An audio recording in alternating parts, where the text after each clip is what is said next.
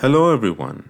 This is Amir, and you're listening to International Voices at Queen's, a supportive listening space for members of the university community recorded on the occupied lands of the Anishinaabe and Haudenosaunee people.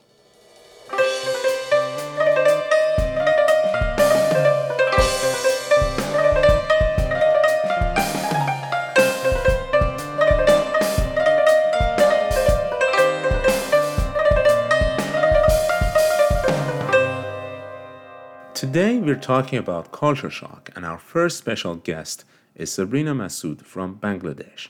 She is a PhD student in English department and currently works as the International Students Affairs Commissioner in Society of Graduate and Professional Students, or SGPS. And our second guest is Dr. Ian Garner from England.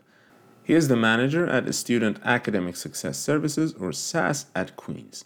Hello, Sabrina and Ian, and welcome to the program. Thank you, Amir. Hello, Amir, and hello, listeners. All right. Today, we're talking about culture shock, the weird experience people may have when moving to an environment with different culture from their own. Psychologists have provided various models to show the stages of cultural adjustment. In most of these models, immigration and moving to another country mostly starts with a phase called honeymoon, where everything is absolutely great. True. You love everything, the new language sounds nice, people are friendly, roses are red, violets are blue, and many other things. But after a while comes the second stage, which is called negotiation or anxiety stage, where the novelty wears off, you gradually encounter simple difficulties and you start to get irritated by the differences. Sabrina, can you tell us about your experience in Canada? I have so many, but I guess culture shock is something that I was kind of prepared for coming to Canada because I did my master's in USA. Mhm. So I expected that I would be pretty ready to gel into Canadian culture. However, I was quite surprised because although it's a North American location, however, Canadian culture is quite different than American culture. So that was kind of an eye-opening experience for me because I was thinking like a stereotypical way that, oh, everyone in North America would be same some way, Mhm. but quite different when it came to Canada. And one of the things that really impressed me, and I would consider it kind of culture shock, is the conversation around mental health, Mhm. something that we do not do back home at all, like mental health related issues are taboo. So I was quite surprised at the beginning when the conversations around how stress impacts my work or how much load I can take was taken under consideration in an academic setting. So, like before Canada, I was used to working nonstop 24/7 without any pause. And I didn't even realize that it should be taken under consideration that the mental stress that involves that kind of work. However, it was such a beautiful surprise to me when I got into the Queen's academic setting, and there is options for accommodations. There's always a conversation about how much you need to take care of your stresses while you're studying. So that was quite a interesting experience for me. Yeah. Well, that was and still is shocking for me. Hmm. I can remember the first shocking fact for me was about the city of Kingston itself and the fact that the city doesn't have that many public trash cans or garbage collectors. Or for another fact, people drive or cross the streets very differently here. And my list continued even in the academic context. Like after a while, I realized that I don't need to stand up whenever the professor enters a room. Hmm. For all of these kinds of experiences, we might be very stressed or experience a challenging situation. Ian, can you share with us your experience in coping with these situations in Canada? Absolutely. I'm a multiple time international student. I was an international student in Russia, and I was an international student when I came to Canada as well for graduate school. Before I came to Canada, I actually lived in Finland for a while as well. when I came throughout the first 3 or 4 months, maybe I didn't really ever have that honeymoon stage in those first few months. I guess I probably did for the first week or so. I was probably pretty excited, and I met people, and there was an orientation, and it was let's just say fun and say no more about that. And then I started discovering, well, the food isn't as similar as I thought it would be. And there are things that you can do in England you can't do in Canada. The stores close at a different time. Why do they add tax to the price of things that you buy at the store after you go to the checkout instead of just figuring out the tax on the price tag at the beginning? And then the graduate program maybe wasn't quite as I expected it to be. And I think the fact that the differences were there and I kind of hadn't prepared myself that they would be made coming to Canada way harder than going to Russia, way harder. And you know what? In Canada, it was only made harder in January when the weather got really cold and dark and it was bleak. And that was where that started to really sink in. December, January, that was a difficult time in my graduate program. And I don't often talk about it, but I considered quitting graduate school at that point and just going and doing something else. Oh, no. What did you do then? I mean, how did you come out of that situation? I would say that it's kind of not in the British culture necessarily to be very open about emotions, to talk about those things. It's in Britain, like people are like, God, don't tell me any of that stuff. I don't want to know about your problems. And so I wasn't really used to talking about things in that way. So I didn't seek out any of the help at the university. Things were catalyzed for me at U of T. I got super, super sick in my first year. I was really ill in like February or March of my first year of graduate school. I got some horrible virus. And that was the point where I had to really start talking to people and talking to my supervisor and professors and saying, right, I can't get this work done by whatever the deadline was, April or May, because I'm lying here and half unconscious. Of course, I can't do this work, right? And it was a good bonding moment actually for me and my supervisor. She was such a lovely and supportive lady. She was just the best supervisor you could hope for. She also gave me a kick up the butt when I needed to actually get things done, and she was always honest. I think one of the interesting things for me then, if I were to take a message from that, is that many international students come to Canadian universities, and Canadian universities are desperate to help, right? There's so many support services. There's support service for this and that and everything else. But students often don't know what they are and what they mean, and students may not be ready or even interested in kind of getting the help that is being offered. I wish I'd maybe looking back actually sought more support in that area. Well, maybe here's a good time to talk about the resources that Queen's offers. Sabrina, can you share with us your experience in using the university services? Oh, Queen's Wellness Service is like my go-to place, and of course, particularly during pandemic, I needed all the support the wellness service could provide, along with mental health support and the support that TAO now provides. It's the Queen's online wellness website that you can access, and you can get resources through there. And of course, for me, PSAC and working with PSAC was 900, our local student union. Working with them and working in clubs like the Social Justice Committee, these resources helped a lot. I also used Agnes Etherington Art Center's workshops that they offer for sketching and drawing and model. I took classes there. They offered me bursary, so I was able to take classes for free with renowned artists at Queen's, Dan Hughes.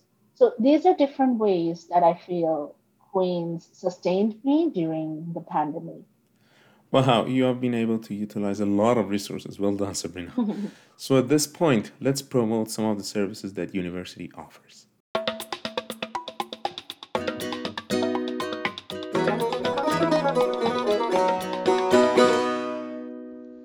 Hello, my name is Amanda Gray, and I'm one of the International Student Advisors at the Queen's University International Center. I'm also a regulated International Student Immigration Advisor known as IRISIA. International Student Advisors take on many roles at QUIC. We provide daily advising, information sessions on cultural transition, immigration, taxes, and many other things. We also plan and run a number of programs such as the Quick International Student Orientation and Welcome Program, and WorldLink, Quick Social Activities Program. However, our main role is to support international students as they transition to studying at Queen's. We are here to answer your questions and connect you with resources at Queen's.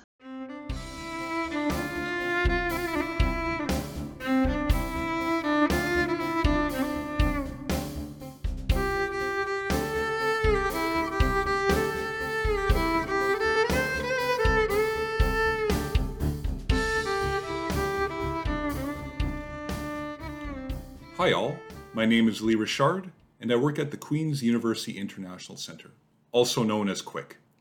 At QUIC, my role is the International Training Coordinator. In my role, I develop and deliver workshops to students that focus on developing intercultural competence and also building participants' awareness of the influence of culture on their day-to-day interactions. One of the more popular programs that QUIC offers during the academic year is the Intercultural Awareness Certificate. However, we also develop and deliver workshops to student-related groups on campus by request. So if you have any questions on potential workshops or programming, please feel free to email me at lr77@queensu.ca. Thank you.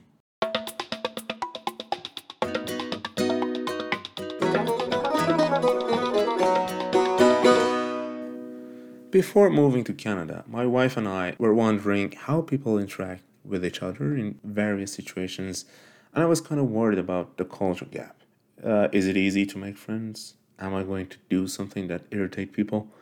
So we tried to look for some of the social norms on the internet before coming to Canada. However, I got surprised several times since coming to Canada. Like the one time that just before the pandemic I was in a class and one of the students just blew his nose very loudly, and I was shocked. And not only from his behavior, but also from the fact that nobody seemed to be bothered. In Iranian culture, or maybe also in other cultures, it's very disrespectful to do such a thing. So I was wondering, Ian, what do you think about how to avoid breaching the social norms, especially in Canada? In some ways, you can learn some of the norms by reading them, but I think you're right that you have to live them. You have to live it and experience it and figure out which of the norms are going to affect you in your day-to-day life. And the example of crossing the road is a good one, because I really noticed that people in England, you cross the road, if there's a gap in traffic, you just go, right? Whether you're at the crosswalk or not, whether the light is green for you or not, you just walk, right? If you can. But people in Canada tend to wait at the crosswalk until the light turns green and tells them that you can walk across the road right now. Things like the garbage can that you mentioned earlier, I also noticed that in Kingston, there are no garbage cans. It's really annoying. I have a dog, and she does dog business. And then I end up walking around for like 20 minutes looking for a place to throw this bloody little bag. But yeah, most of the people coming in won't have a dog, and so it doesn't matter to them. And I think one of the interesting things about Canada is that people are, I think, pretty understanding that when people make breaches of social etiquette, when people break the rules, so you don't call your professor by the right name.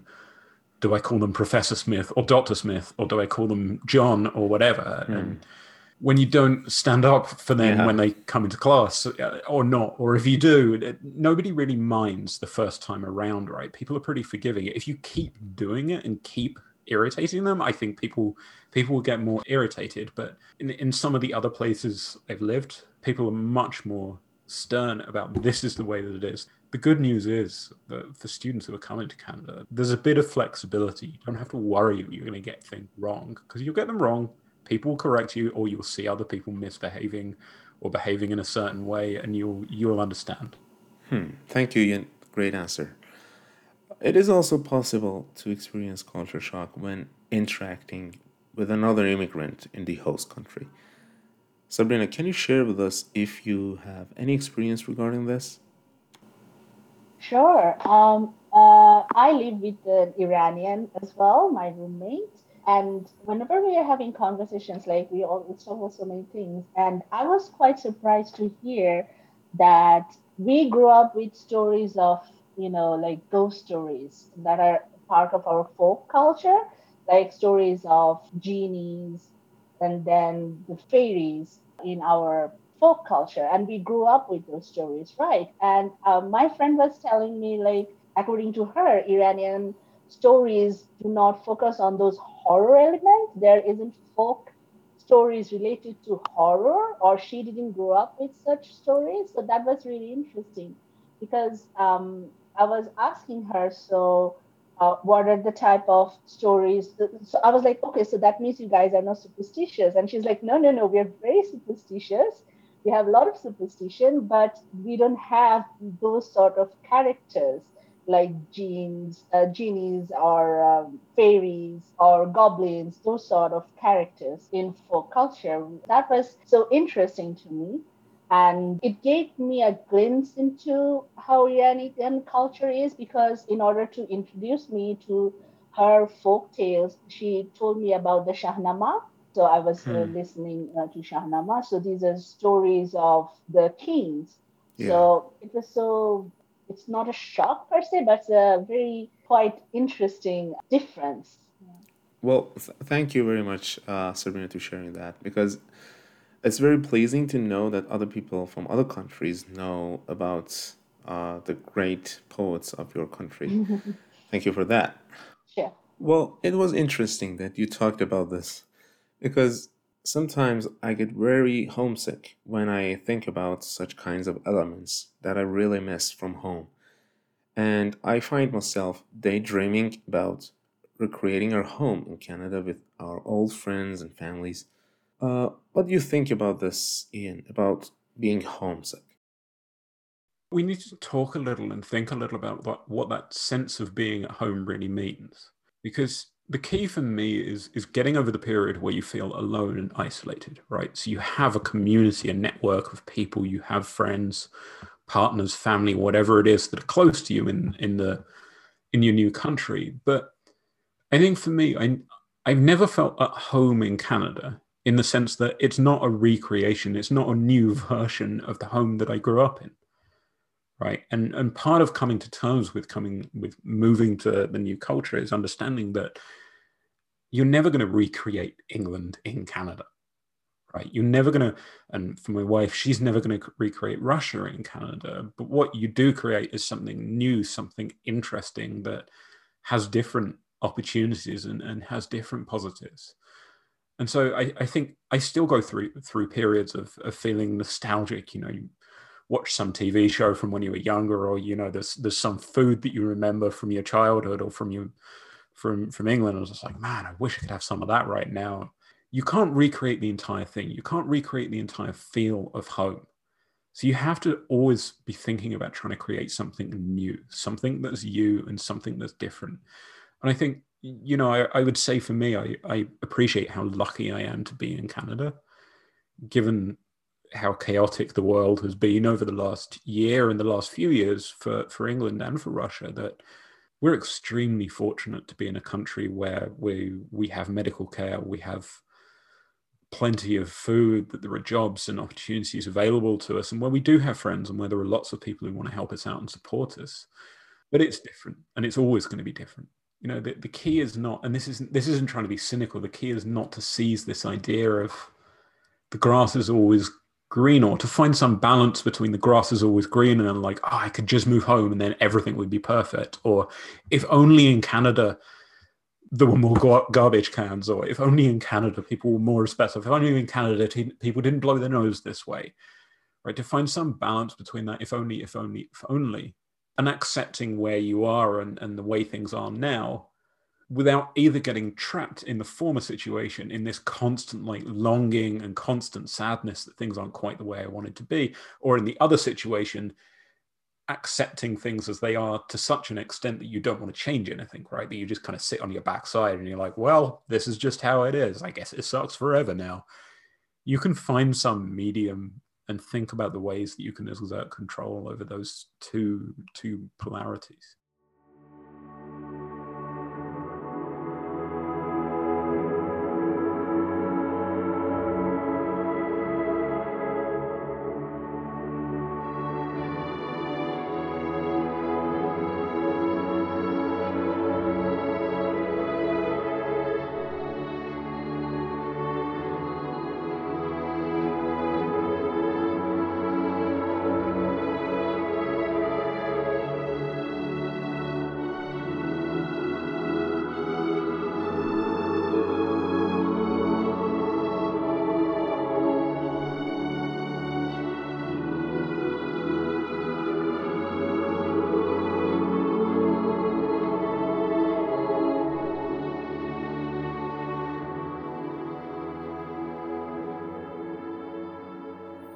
People adopt various strategies to deal with culture shock, and personally, I find embracing it is very practical. What do you think, Ian? Yeah, I think you're right. I think understanding that it's normal to have that shock. It doesn't matter how many countries you've been to in the past, how used to you are to traveling, to moving around, to being in new places. It's just inevitable. But trying to find, even if you're not finding your new best friends and they're going to be your friends forever, trying to find in the first few weeks and the first months a few people, make some connections with professionals at the International Center, with wellness, with SAS, with other services around the university, with people in your courses, just so that even if you don't feel comfortable, and even if things are going a little wrong for you personally, and hopefully they won't, at least there'll be some other people there looking out for you, and they might be the ones to reach out and notice that maybe things aren't going so well for you and to offer you a little bit of support. Right? So just finding some routes is enough to get you through those difficult first few months. And I think then seeing where things go from there. Thank you, Ian. As you explained, expecting things to be different and avoiding isolation is very helpful to deal with the shock. So, we're getting close to the end of the program. Would you guys want to share any final thoughts with our listeners? Sabrina? Sure. One thing I want everyone to be aware of is one thing that has been a recent culture shock for me is these recent rise of racist attacks on students, particularly students who are visible minorities, BIPOC students. And the reason I mention this is for awareness, because I feel like we need to be aware of the resources that are available to us. And we should also be aware of how circumstances change, because if we are aware of how the reality is shifting every day, it helps us better adjust to the environment. So the reason I mentioned the recent attacks, particularly in Kingston, because I myself have experienced multiple attacks, not attack per se, like verbal harassment this year. And I know I have heard from my friends, they have told me about the harassments they have faced to a point. They have been like chased down a street. These are things that I want you to be aware of, to say that although there are positive sides, there are negative sides as well, but do not get disheartened, because there is system in place. And also we are through SGPS, we are in conversation with Provost's office, and we are trying to figure out how to help students better. So be aware that there is work going on to help students cope with them. And please always report whenever you experience something like this, so that help can be provided accordingly. Well, thank you, Sabrina, for raising this issue. It's very important for a student to share these experiences with the officials, to let them have an accurate insight of what's happening in university and plan for future strategies. Exactly, yeah. We will also have a complete episode about this issue later in the season, so tune in for that episode as well. All right. Ian? Just to say, when Canadians say that they want to help you and that there's loads of stuff available at the university, it's true. Canadians are like ridiculously helpful, and I didn't believe it because of this British sort of cynical, pessimistic, don't talk about your feelings thing. But man, people really want to help, and it's great. So take them at their word and seek help and ask for help if you need it. Otherwise, thank you. Thank you for having me, Amir. Thank you, Sabrina and Ian. It was a great pleasure talking with both of you.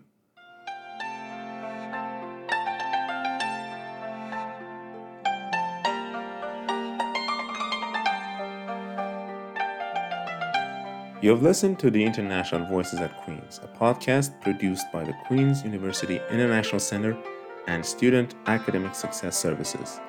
I would like to thank Sadaf Amini for creating the music for this episode. Please support her work on her website, sadafamini.ca, and other social media apps.